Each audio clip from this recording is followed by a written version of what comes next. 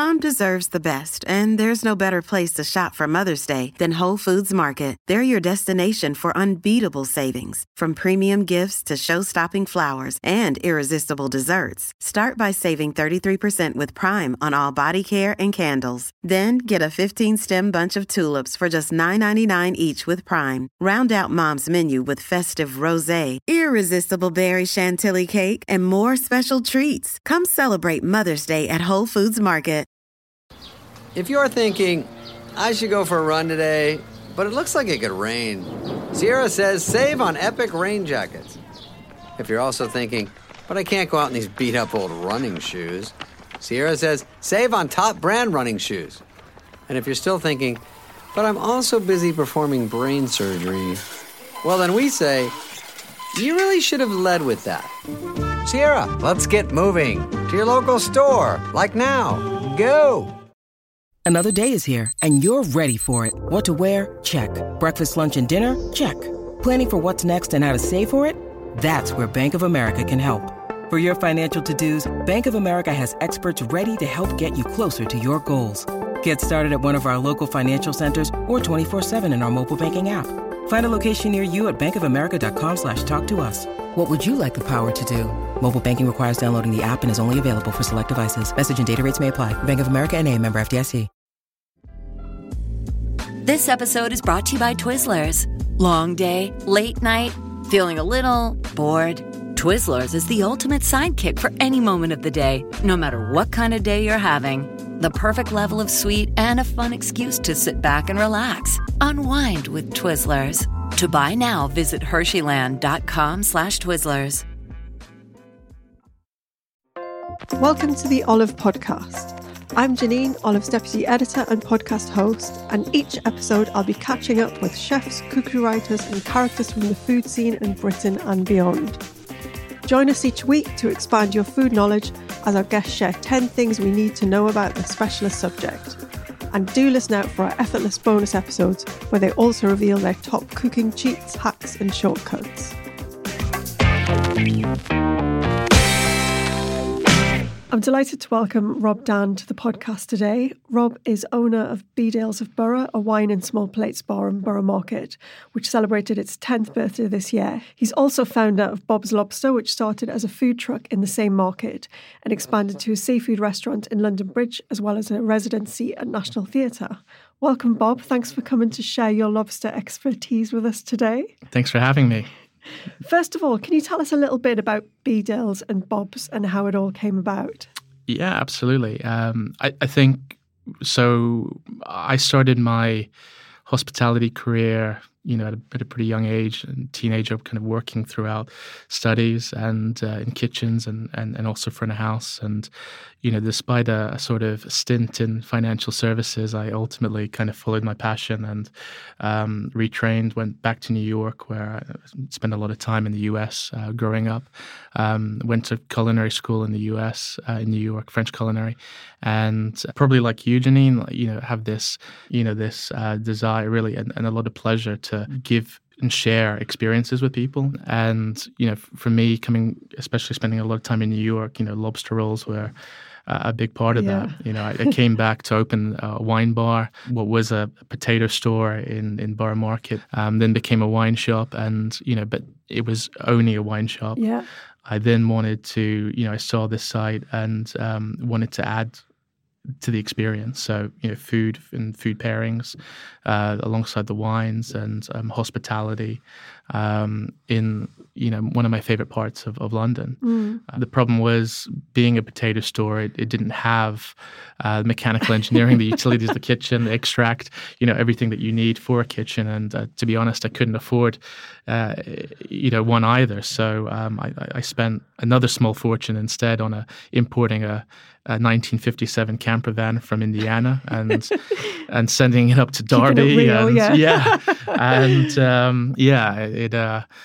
Bob's Lobster was born, basically. Yeah. So was it quite a different, because Borough Market's massively famous now, now. and has been, it was still doing food then. But was it quite a different scene down there then? Timing is everything, life, love, investment.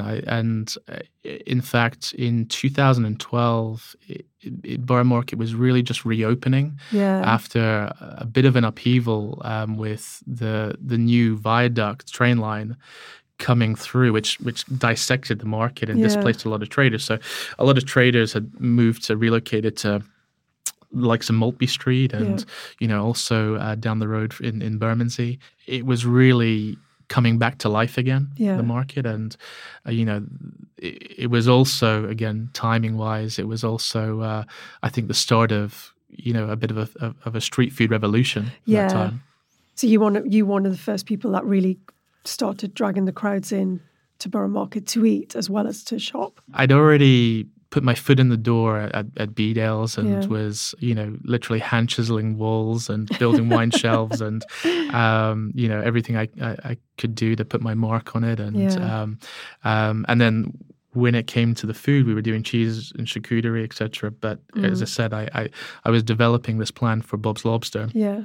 Which actually, aside of my spin on my name, I also wanted it to bring it back to Bedale. So the Bob and Bob's Lobster is also Bedale's of Borough Lobster. Okay. Not a lot of people know that. I actually got invited by Borough Market to open I don't think that it was even termed a pop-up, which it was like an alfresco dining experience, that was literally opened and closed, every night. And so it was when the market closed, I would roll in the food truck. Oh, wow. Yeah. Under roast, in front of Brindisa. Yeah. When they shuttered, I came in and we set up basically a full restaurant, tables. We had deck chairs. I had a sommelier, and we were serving lobster rolls, lobster mac and cheese, ahi tuna tacos, oysters, alongside wine. Wow. Wine pairings as well. So it really was something different. So you really were at the forefront of that pop-up scene. Why did you decide to specialise in lobster and seafood? Because you did say, when we were discussing this, there are a lot easier ways of making a living than in hospitality, and especially specialising in something like seafood. Well, absolutely. I mean, I think for me there was a certain amount of naivety, to be honest, but equally it was, as I said, it goes back to this real passion and pleasure to share flavors and tastes and experience, great experiences with other people. So, I think people forget that the UK is, ultimately is an island or a group of islands, and the sheer abundance of seafood, in this country is which we ignore. Which completely, it's outstanding. It's incredible. I mean, to the extent that we are a net importer of cod, and something crazy like 25,000 tons of cods comes from Iceland, another 25,000 from China, 20,000 from Norway, but yet we export, lobster, crab, and other, species. And nobody really, eats it here. It's, now I understand that it's a little bit harder to, it's a bit more fiddly, I guess, to eat, but it made no sense to me. And especially such a beautiful ingredient as lobster. And at the time, seafood, especially lobster, was almost reserved for white linen tablecloths and formal dining. Yeah. And, where I'd come from in Florida and California, New York, and, my parents are South American, if you're by the coast, then, some of my favorite places in the world serve lobster crab in a really playful, really accessible way. Yeah. And that resonated with me, and I wanted to share that experience with London. Yeah. So it became this project of how to make it more and more fun, basically. And, I couldn't think of anything more fun than serving lobster on the streets, on the, curbside, out of this, retrofitted 57 split screen camper van, painted lobster reds, basically. Yeah. So is the seafood you're serving in the main from the British Isles? In the season, yes. In the season, because I know sometimes it can get a bit tricky to get a hold of. Yeah, it's not. So, I mean, the UK again, it's hugely, has an abundant supply of lobster. Well, South Coast, especially, and the season here, the native season is really kind of defined between April, May till September, October, and it's not that it's not available the rest of the year. It's that normally the way that you catch lobster is with lobster pots. Yeah. And in the winter, it becomes the seas are obviously rougher, and there's a lot of attrition of those pots. Yeah. So it's a big expense for fishermen to be, replacing those pots basically, otherwise. And so fishermen tend to change their rigging and catch, other things basically. Because it is a really sustainable fish in that way, isn't it? Yeah, so generally speaking, it's, lobster is, there's no bycatch, lobster, crab. I mean, if there is, then because of the pots and the structure and the design of them, generally speaking, if something that ends up in them that's not meant to be there, you can release them without any harm. Same is true with, there's bylaws with lobster that, under a certain size, it has to be released, and they are released. Thousands are released every year, and again, there's no harm in releasing them.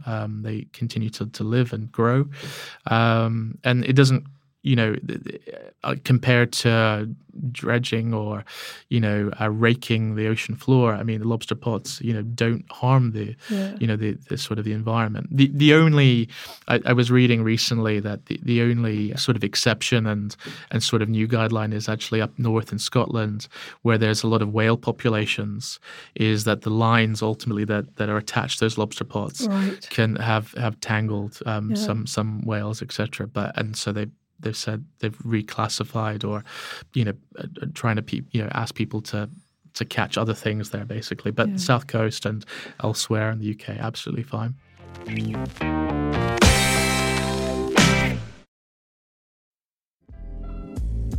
This episode is brought to you by Twizzlers. Long day, late night, feeling a little bored? Twizzlers is the ultimate sidekick for any moment of the day, no matter what kind of day you're having. The perfect level of sweet and a fun excuse to sit back and relax. Unwind with Twizzlers. To buy now, visit Hersheyland.com/Twizzlers.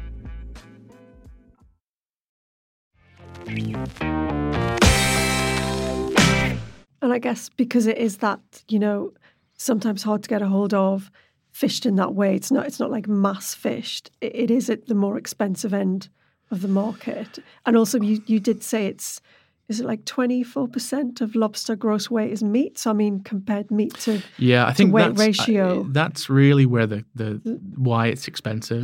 Is that it is exactly that. It is between 20, depending on the time of year. And that it does vary between 20 and 24% of a lobster's weight that's all the meat that's in there. So if hypothetically you're spending 25 pounds on a kilo lobster, in actual meat, the net price is it's 100 pounds, per kilo. And that's not including labor, that's not including, utilities and everything else. So, that's really where, what's built into the price. Yeah, completely. Right. Now, some lobster facts. You were going to tell us why lobster is blue. So, lobster is in the wild and alive in the UK is like generally black kind of color. Black, blue, green, brownish in color. Very different to how they look. After they've been dispatched and cooked, and there's two proteins. It's a very similar phenomenon as pink flamingos. Is it? Yeah, it is. Okay. Insofar as it's partly their diet, and it's partly nature and camouflage. Not so much pink flamingos, but as far as camouflage, but as far as pink flamingos are pink because of the shrimp that they eat. Right, yeah. And lobster, there's a certain protein, in their diet that, when they're alive, it gives them this pigmentation, and it's only when actually they die and they're cooked, the extreme heat, it results in them turning that vivid orange, red color that they're so famous for. Wow. There's some very scientific, very long-winded names for those proteins, but I would get that completely wrong. Amazing. We're talking today. This is going out tomorrow, actually, and today is Thanksgiving. It is. And Happy Thanksgiving. Another incredible fact you gave me was that traditionally, not turkey for Thanksgiving, but lobster. Yeah, according to me. Did you? No. But historically speaking, turkey is not native to, say, the Pilgrim forefathers, would have been part of their diet. Right. They were fishermen. They landed on the coast, the East Coast, etc., all along there, and seafood would have been much more accessible and easier to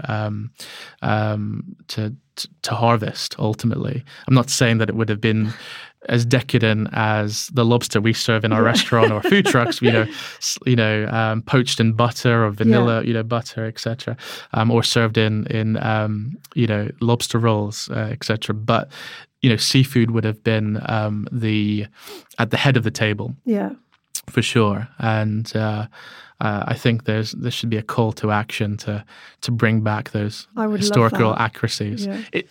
Lobster is also, again, famously, oysters too, prison food. It's crazy. I think on both sides of the Atlantic, again, not poached in butter and served in lobster rolls. Because it was just seen as like a cheap source of protein. Again, cheap protein. Wow. Cheap protein. Can't imagine that happening. Another thing that you mentioned was when you do cater for big events like Royal Ascot, you can cook over 1,000 kilos of lobster during the event.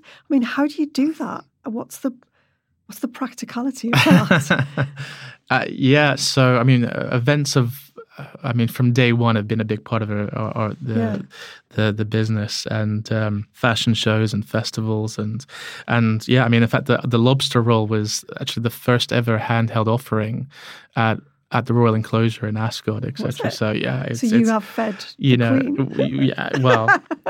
Royalty actually, for sure, actually, and very recently, the Duchess of Cambridge, in fact, at another event. But we universally loved, but we get through. I really don't know how many lobster rolls, hundreds of thousands of lobster rolls that we've served over the years.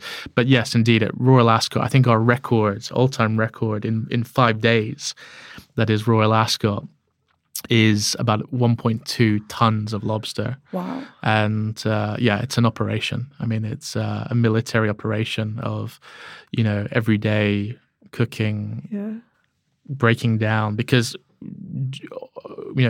almost all of that is for lobster rolls, and so it is. It has to be cooked, and everything needs to be broken down to the meat. Why do you think the lobster rolls are so popular? Is it because of the whole handheld thing, and it's easy to eat, and you've taken all the pain away? Because I personally love to get a whole lobster and crackers and just go at it. And look, I do too. I don't mind getting messy, etc. I think generally it's going back to where we started. I think that's what probably puts a lot of people off. And so making it fun, accessible, is also consideration of how you eat it. And I'm a massive fan in your previous guest and podcast of Max Sandwich shop, and his adoration for anything between two slices of bread. Yeah, absolutely. And it's an easy win. And a lobster roll is exactly that. There's very few ingredients in it, but the brioche, I have to say, is so complimentary, and I would say actually that is my favorite way of eating lobster. So how do you talk us through what you do to make a lobster roll, just for people who maybe haven't had one? Yeah, absolutely. So This isn't a guarded secret. I mean, the ingredients are a custom brioche roll that we make, or that it's our recipe. It's and it is we use a rapeseed mayonnaise. We have our sort of in-house version of Old Bay, and Old Bay is a very famous seasoning. American seasoning. Again, great for seafood, great for seafood boils. Also can be used in chicken and other things as well. It's a big it's a popular ingredient in the US. It's got like paprika and celery salt, and it's like really umami kind of savory flavors. Big time, Lovely. exactly. And then fresh herbs, lemon juice, and clarified butter. So that's it. That's it. I mean, that's it. I have to say that I think the secret is in the brioche itself. Yeah, getting that combination of lightness and buttery kind of